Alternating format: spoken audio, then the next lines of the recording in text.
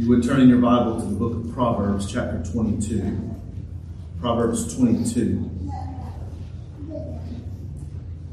Our text for today, once again, will be verse 6 of chapter 22, Proverbs, as we continue our Parenting by the Book series. The last time we began in this verse, and we just got sort of an introduction, trying to convince that we must train up our children. Trying to present a convincing argument that this is a necessary thing for us to do. We pointed out last time, and I'll mention again, that this is primarily for parents of children, but there is participation and involvement, responsibility for every Christian in this important task. Today we'll pick back up in this familiar verse. If you've made your way back to Proverbs chapter 22, verse 6, please follow along as I read. Train up a child in the way he should go. Even when he is old, he will not depart from it. Great triune God of Holy Scripture, we come to you asking your blessing on us as we humbly sit under your word.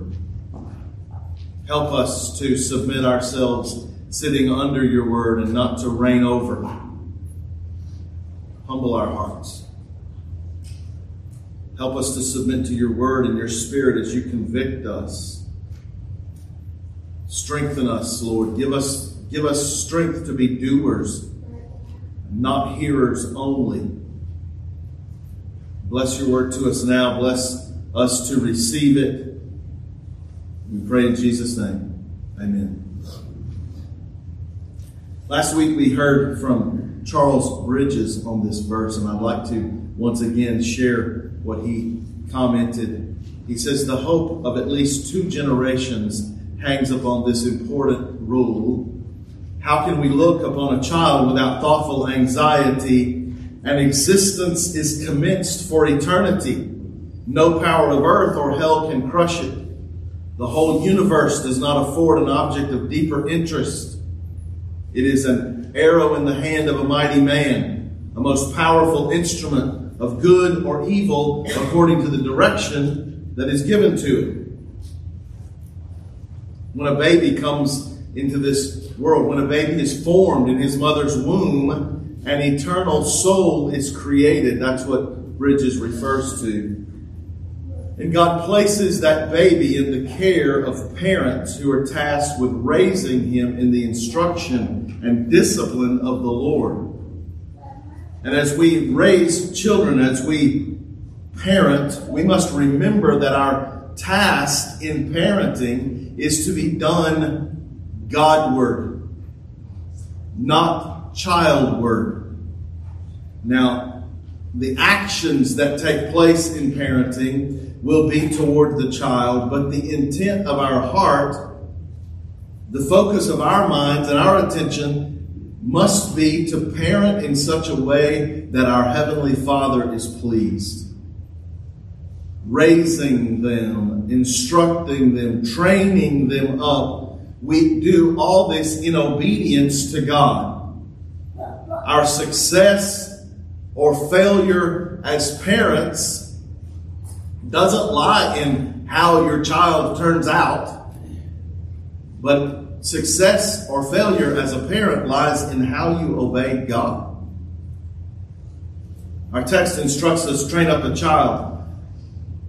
Sometimes it's important for a preacher to define things that we all already know.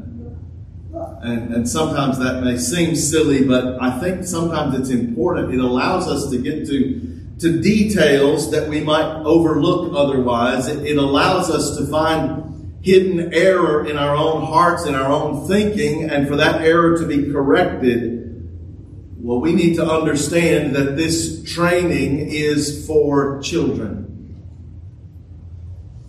When you arrive at the station in life that my wife and I are, and some of you are, our children are grown. We still call them children, though they're grown people.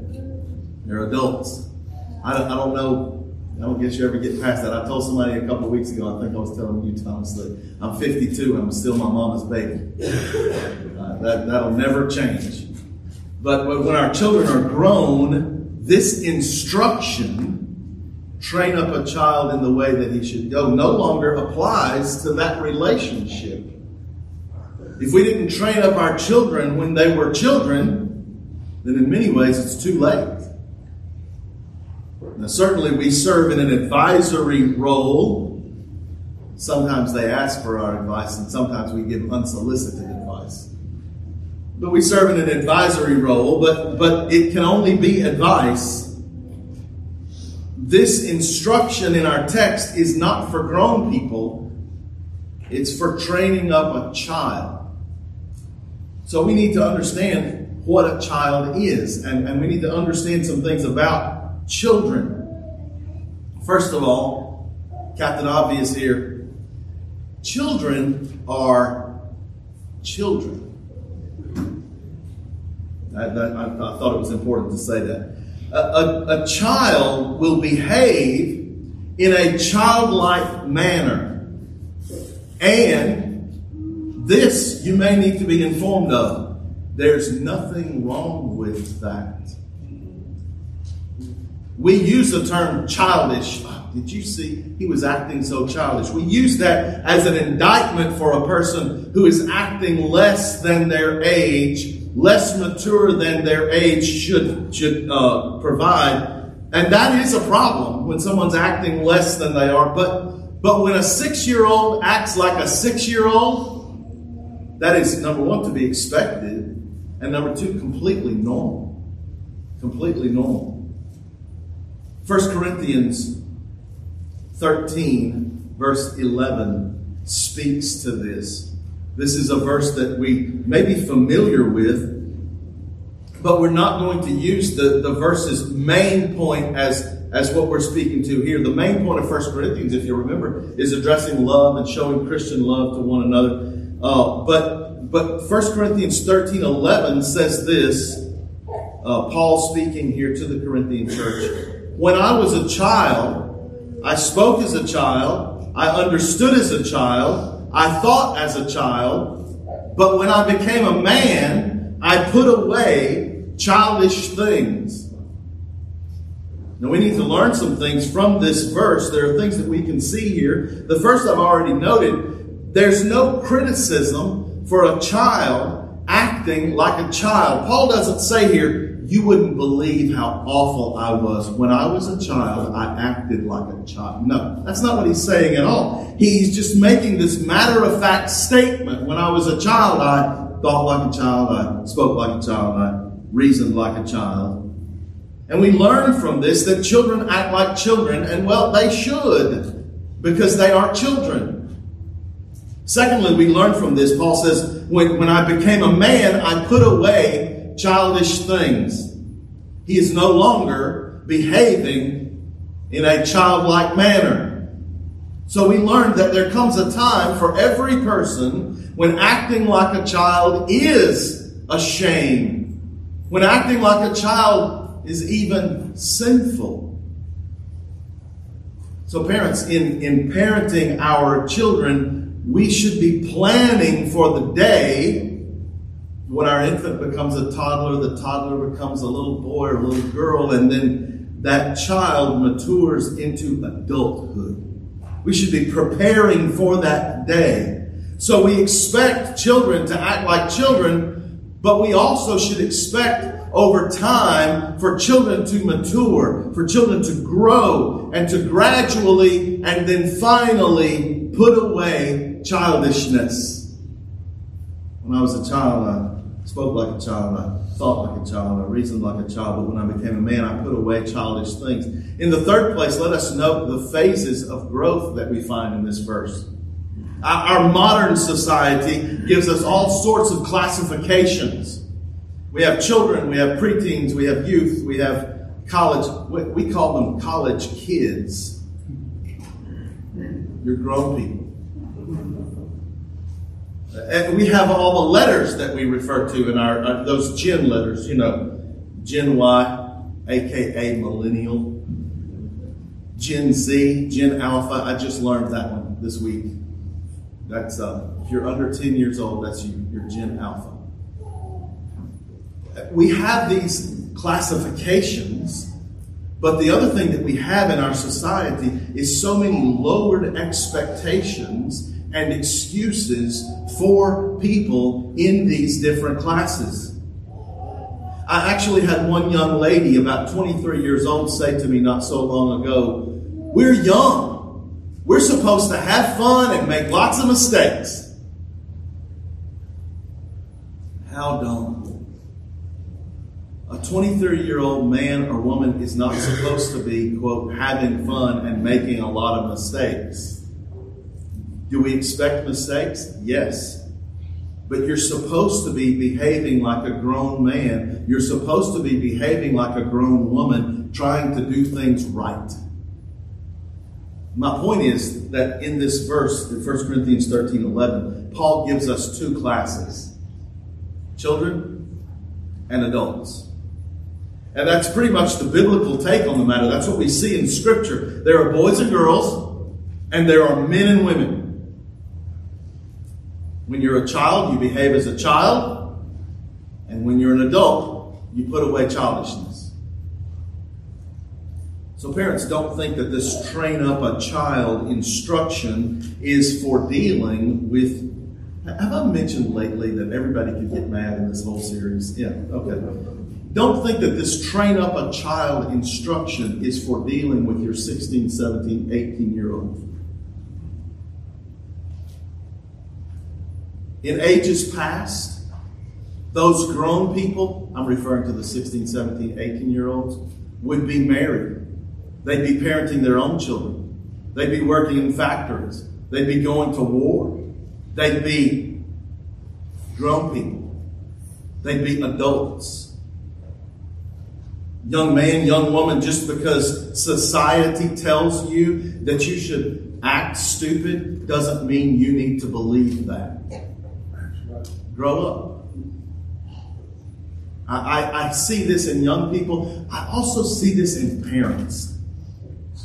I just want them to enjoy whatever, junior high, high school, college. And what they mean by that is I want them to go out and sow those same wild oats that the world sows. That's how they say it. I want them to go out and sin up just like the world sins. I want them to go out and be immature and act childish. That's ridiculous. Young people, don't buy into that. Don't buy it. Even if you hear that from all the people around you, don't buy into that nonsense. Grow up. Be a grown person. Now, you may have to work on the difficult to navigate circumstance of you as a grown person living at home under your parents' roof. But don't just use "I live at home" as an excuse to behave like a child. And parents, this child training, train up a child. By the time your child grows to 16, 17, 18, you should be doing far more advising, far more counsel, and less commanding. And 16, 17, 18-year-old, you should behave in such a way that your parents only have to advise and suggest. I knew a man at the first church that I was on staff at who proudly declared one day that he had recently spanked his 18-year-old son. Brothers and sisters, two things became evident in that moment. Number one, that this father had failed in some way in training his child when he was a child. And number two, that he was about to fail again as the father of an adult by using the rod of correction on a grown man. Should there be consequences for 18-year-olds' foolish actions? Certainly. Absolutely. But the day for spanking should have long been past. Spankings, now some of you children won't believe this, but spankings are a light consequence and an easy tool for disciplining children. Adult consequences and grown-up discipline is much harder. I don't remember which one of my children, but I remember one of them coming to me and saying, I wish this was something you could just spank me for and it would be done. But no, you're grown. Things change. One last thing we learn from this verse, 1 Corinthians 13. When I was a child, I spake as a child, I understood as a child, I thought as a child, but when I became a man, I put away childish things. This last thing that we learn here is for children. So if you're here listening to me, you understand the English language, I'm talking to you, children. Now, I want you to listen, I want you to pay attention. And I shouldn't need to tell you that because I want you to know, children, you should be trained and in training to listen to the preaching. You should be listening. But right now I want you to listen closely because this is for you. This is just for you. Parents, don't listen to this part. It's just for the children. Children, here in this verse, when Paul says, when I was a child, I talked like a child, I understood or comprehended things like a child, I reasoned like a child. Boys and girls, you need to know this about yourself. You need to understand this about yourself. There will be many times when your parents, or your pastors or your teachers, but primarily your parents, will say something or they will do something and you will think, that doesn't make sense to me. That will happen. And it will happen often. You might think, why do I have to do that? You may not understand something they say or something they do or something they require you to say or do. I want you to remember these words from the scripture here. When I was a child, I spoke like a child, I understood like a child, I thought like a child. And I want you to know that your thinking, because you were a child, your thinking has not fully developed. You need practice in reasoning. But you need to know that you're still a child and your reasoning will be like that of a child. Now, certainly if you're 6 or if you're 12, there's going to be a difference, right? You should be growing in that, but you're still going to be reasoning and thinking in many ways like a child. Too quick to come to a decision. Seeing things that your parents see with nuance and grays, and you see in black and white. Your thinking will be done with not enough information a lot of times. Your thinking will be done with not enough experience many times. And in those times when you think, I don't understand this, I don't know why my parents are saying this thing or requiring this thing, in those times, you need to submit yourself to God by obeying and submitting to your parents. Now sometimes, and this is a good thing when it happens, sometimes you may be able to ask your parents, can you help me, very respectfully, can you help me understand that better? Sometimes you can ask that, but there will be other times when you just need to obey without questioning your mom and dad. And sometimes you won't like that. If you're like me, you'll never like it. But when you don't like it, I want you to know why. It's either because the sin in your heart wants to rebel, or it's because you're just thinking like a child. And you need to wait until you get to that time where you're grown up, till you understand. It's amazing how many things as a child I could not believe about my parents. And when I became an adult, when my thinking matured, when my understanding and my reasoning matured, I had to go back to my parents and say, I didn't like that when I was a kid, but I really thank you for it now. Okay, back to parents. But kids, y'all still listen because you're going to want to know this stuff. Train up a child in the way that he should go, and when he is old, he will not depart from it. That's our text here from Proverbs 22:6. This training up a child is an important task, and a very important task. I thought when we began this, what I was calling a short series, I've stopped saying that because I don't know how long we'll be here. I thought it would be 3 sermons maybe. At this point, I have no idea. We could spend a whole lot of time in this, and not exhaust all that Scripture has to say. But this is an important task. And we need to understand that when Scripture instructs us in this important task, it doesn't just leave us with no information. We need to understand the specifics that are given. If you'll remember, fathers, provoke not your children to wrath, but bring them up. How? In the nurture and admonition of the Lord. We get the how. Here we have train up a child in the way that he should go. Now listen, to say, I'm going to train up my child in any old way, that is not the command. Train up the child in the way that he should go. And let's point out here, it's the way that he should go, not the way that he would go. It's the way that he should go, not the way that he would go. I've heard many preachers and teachers address this familiar verse. Train up a child in the way that he should go. And they take a truth and they turn it into something false. That they take this and they say, well, translated literally, and this is a truth, this should say, train up a child according to his way. Let me just remind you that none of the English translators said that in our Bibles, in our translations. But literally, that's what the words mean. Train up the child according to his way. And some have taken that and said, this means that we should train a child according to his bent, according to his personality, according to his likes and dislikes, according to his own fancies. One writer purporting this idea said, it's all about getting to know each child and teaching him in a way that fits his personalities, talents, and interests, or his unique design.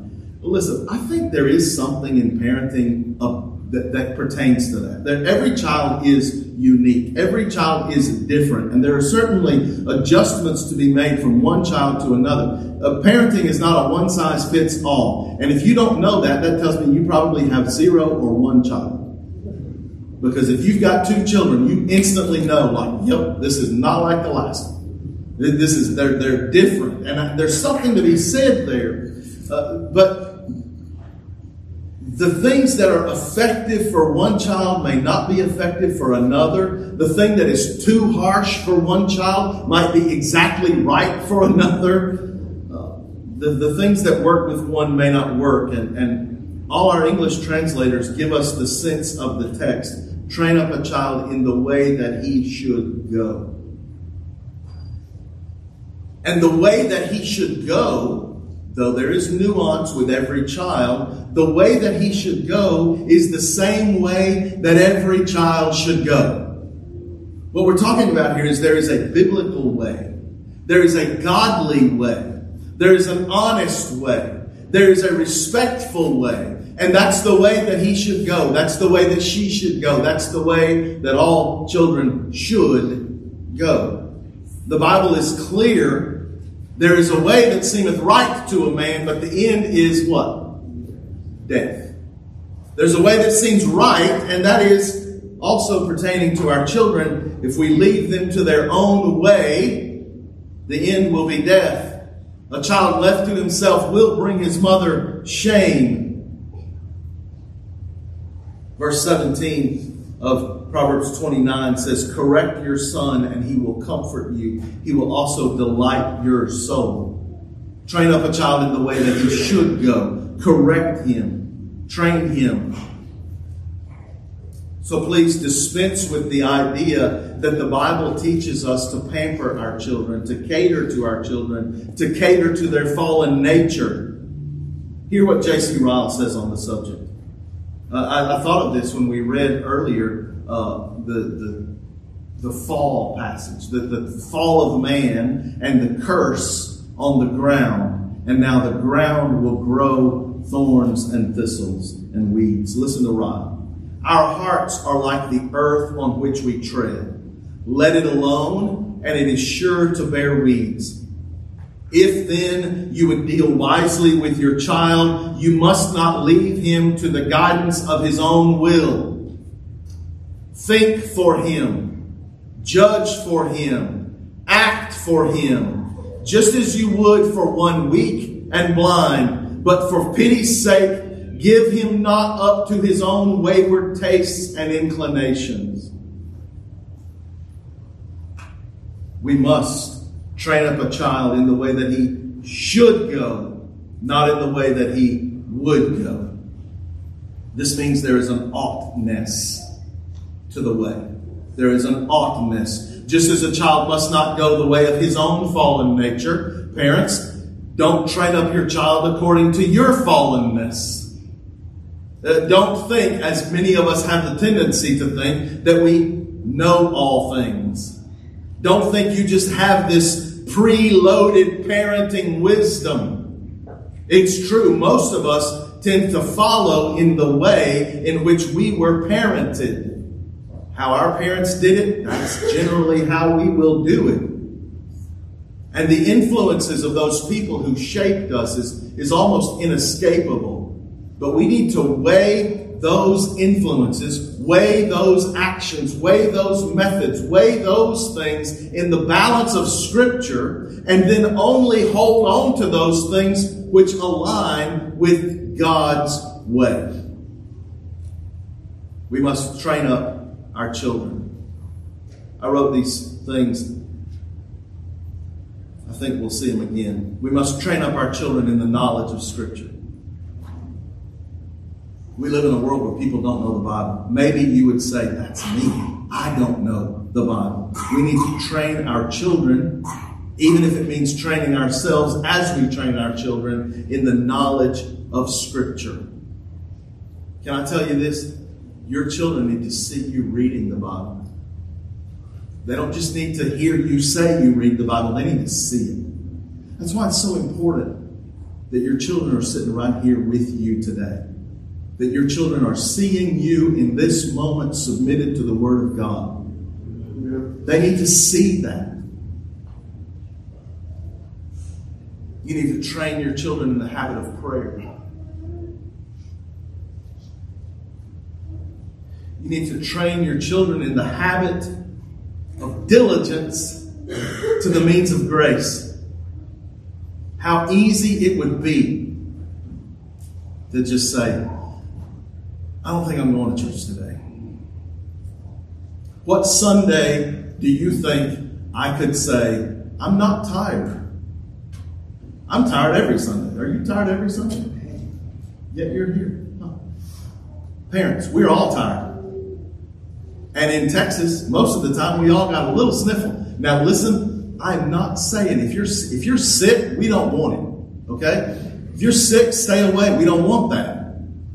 There are times when we have to miss, but I see such a tendency for us to neglect the means of grace. And we train our children in it. We say, I'm a Christian. And they already know the Bible commands that we forsake not the assembly of ourselves together, such as the manner of some. But then we say, but I'm going to do that anyway. Train your children in the habit of diligence in the means of grace. Train your children in the habit of obedience. We're going to hear these again. Train your children in the habit of truth. Train your children remembering that their eternal soul is the first priority. It's not the only thing. We've got to deal with lots of things, but it is the first priority, their eternal soul. Train your children remembering how God disciplines His children. Train your children remembering the importance of your own example. We'll touch on this again. Train your children remembering the promises of Scripture. Train your children remembering your own inability. Pray for God's help. I'm so thankful to see our young parents in times that God gives us when we are faced with our own inability. Parenting is an impossible task. Go to your knees. Pray God's help. And then get up and do the task. There are two paths which lie before your children. The way that He would go the way that leads to ruin and regret, and there's the way that he should go. And Scripture gives us reason that when we train them in the way that they should go, we have reason to hope for a good and profitable maturity. Commenting on this verse, Matthew Poole says we must train up our child according to his capacity, or rather in that course or manner of life which thou wouldst have him choose and follow. You know what that means, parents? You got to think for him. You got to say, this is the way you're going to go. And I'm going to help you in that way. You got to do that. There's something about knowing your child's abilities. He says, Matthew Poole says, train them according to their capacity. Listen, a child to which Scripture memory comes easily should be required. There should be more required of him than one to whom it is more difficult. A child who gets C grades because that's the best he can do is different from a child who gets C's because he's lazy and he's coasting. Train up your child according to his capacity. The issue is not in that whether they grasp algebra or Texas history. The issue is one of character. There's something else here, and I don't exactly know how to mention it. I'll try to hurry. The Hebrew in this verse brings in the idea of the mouth. It's like it says here, train your child in the way that he should go over the mouth. And it's hard for me to put that how it should be. The idea here of over the mouth has proven in my experience to be difficult, but there are things that we can understand. The mouth sometimes is referred to, or it's a reference to the opening of something, the start of something, the beginning of something. You might think of the mouth of a river or the mouth of a cave. A city gate might be called the mouth to the city. So Matthew Poole takes this to mean that child training must begin, quote, in the beginning of his way, at the mouth of his way. In the beginning of his way, in his tender years, as soon as he is capable of instruction. New parents, that's sooner than you think. Whether this is intended by the over-the-mouth phrase in this verse, I couldn't tell you, but I do know this. A need for an early start in child training is unquestionable. Charles Bridges points us to 1 Samuel, to the example of Hannah, who dedicated her child to the Lord before he was born. John Gill says it must be, quote, even from his infancy, or as children are fed by little bits, or a little at a time, as their mouth can receive it. Don't just wait until your child can take the whole bite. Start with little bits. Child training starts very early. I spoke to one Reformed Baptist pastor, a friend of mine, and we were talking about this child training thing. He's teaching a series on child training. I'm preaching a series on child training. He talked about another pastor that we both know who had commented, child training should begin at 2 years old. I would love to take comments from parents at this point. 2 years old is too late. 2 years old is too late. I've never heard a parent say, we started child training too early. I heard, there's so many things about this. I heard a man ask, it was, again, a couple pastors, and one of the pastors who has young children asked me and another pastor, when do you start? When do you start? And the other pastor's answer was way better than anything I would have said. He said, sooner than you think. And then he said, how old are your kids? And then he said, you're already behind. It's sooner than you think. Parents, don't turn a blind eye to the training of your child. Long before he can walk, long before he can talk, he will begin to manifest his sin nature. And you must take age-appropriate measures to train your child in honesty, in patience, in obedience. Child-appropriate, age-appropriate measures. Charles Bridges reminds us of the importance of our words being matched by our life when we train up our children. He says, but this training must be practical. The mere talk to a child about religion without bearing it to him upon his habits and self-willed tempers is utterly ineffective. Here also lies the momentous weight of Christian consistency. If the child hears of godliness but sees only wickedness, this will bring him bread with one hand and poison with the other, beckoning him with the one hand to heaven while taking him by the hand and leading him to the way of destruction with the other. Who would receive the choicest food from a leprous hand? Fathers and mothers, our children are more influenced by what they see in us than what they hear from us. Seeing their parents live in a way that contradicts what they hear will harden our child's heart. And they will follow in our hypocrisy. This verse continues, train up a child in the way that he should go, and when he is old, he will not depart from it. When he is old. Some have taken this to mean, well, there's a guarantee. We're going to train up our children. They are all going to rebel and leave home and leave the faith and walk away from God. And then when they're old, meaning when they're really old and when they're decrepit, then they'll come back. That's not the meaning of this verse. I've heard so many times that elderly Christian people claim this verse as a promise. My son said a prayer when he was 5, and he walked away from the Lord as soon as he was able. Now he's lived like 60-some years without a day thinking about Christ. But I know that's not what this verse gives us. This verse does not give us we have God over a barrel now. Listen, if you can say, yes, I perfectly trained up my child in the way that he should go, you still wouldn't have God over a barrel, but I've never seen anybody who can say, yes, I perfectly trained up my child in the way that he should go. We have no guarantee here. What we have is the best way that we can train up our children. We need to understand that when he is old, it's not when he's old and decrepit. It means when he is older, when he is of age, when he is grown, when he is matured. This hope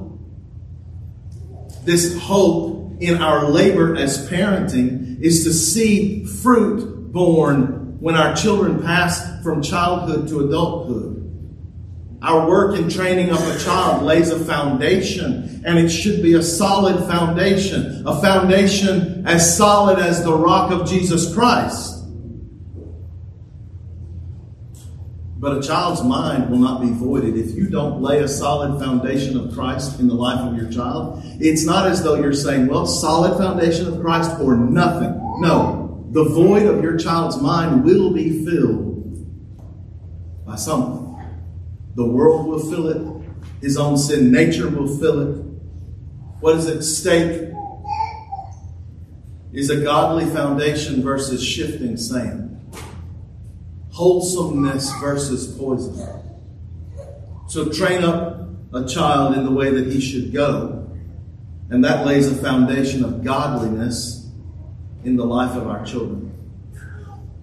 In considering this verse, we need to understand it as a proverb.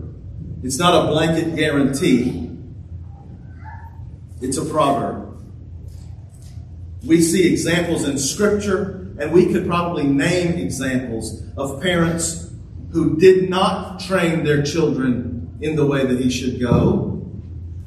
And later in life, by God's grace and mercy, he saved that child. Some of you would say, that's my testimony. What reason to give thanks and praise to God that he saves in spite of the failure of parents. Parents, wow, do we need God's grace in that? God saves in spite. We all know examples of parents, Christian parents, who have raised their children all in the nurture and admonition of the Lord, all in the way that they should go, but one foolishly rebels and rejects Christ and remains in their sin, you'll never raise up your child in the way that he should go perfectly. And when we do our best, we never put God in our debt. So how do we read this verse? How do we understand this verse? How are we to believe this word from God? We are to train up our children in the way that they should go. Most parents in this world deal with their children as though they were created for this world only. Most parents deal with their children as though there was no eternal heaven or hell.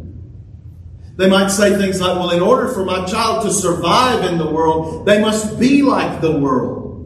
And then they guide their child into the same evil that is all around them. They set their child's feet on the broad path trodden by so many, leading to destruction. They raise their children for time and not eternity. Parents, we must not raise our children for this life only. The soul of our children is the primary focus. We who believe God's word, we must take the salvation of our child's soul as the main focus of all discipline, all discipleship, all learning, all education. The main thing is the salvation of their soul. We must concentrate our children's attention on interests, on matters of the soul. We must focus not on accomplishments, not on scholarship, but on godliness. I'm not saying neglect scholarship. I'm not saying neglect accomplishments. But the focus is on godliness. What good is that education without God? What good are the world's accomplishments without God? What good are the accolades of their peers and superiors with a lost soul? People who have all of the praise of the world, but their soul is lost, those people are to be pitied. And parents, we must train our children in the way that they should go. We do this in obedience to God, and then, based on His Word, we can expect to reap the reward of the faithful. God, we need your help. We pray that you would strengthen us. We pray that you would convict us. Lord, we pray that in the things that we're doing well, and I thank you that we do see so many parents doing well in training their children. I pray that you would encourage us in those things. I pray that those things would become contagious. God, convict us where we fail. Convict us. Forgive us for our laziness. Forgive us for our own childishness. Help us that as we raise our children in the nurture and admonition of the Lord, that our families would be testimonies to the grace of God. God, we pray that you save our children. Lord, we know that there's no way, if we did every good thing in every parenting book on the shelves at the bookstore, there's no way that we can save our children. We will obey as best we can. We will parent Godward, pleasing you. But God, in the end, we come to you for the salvation of the soul of our children. God, we pray that you draw them to Christ early. We pray that you draw them to Christ. Even, Lord, as we have children here in the womb, all the way up to 12, 13 years old, Lord, we pray that you would teach them the fear of God. We pray that as fathers and mothers that we would do well in representing you to our children.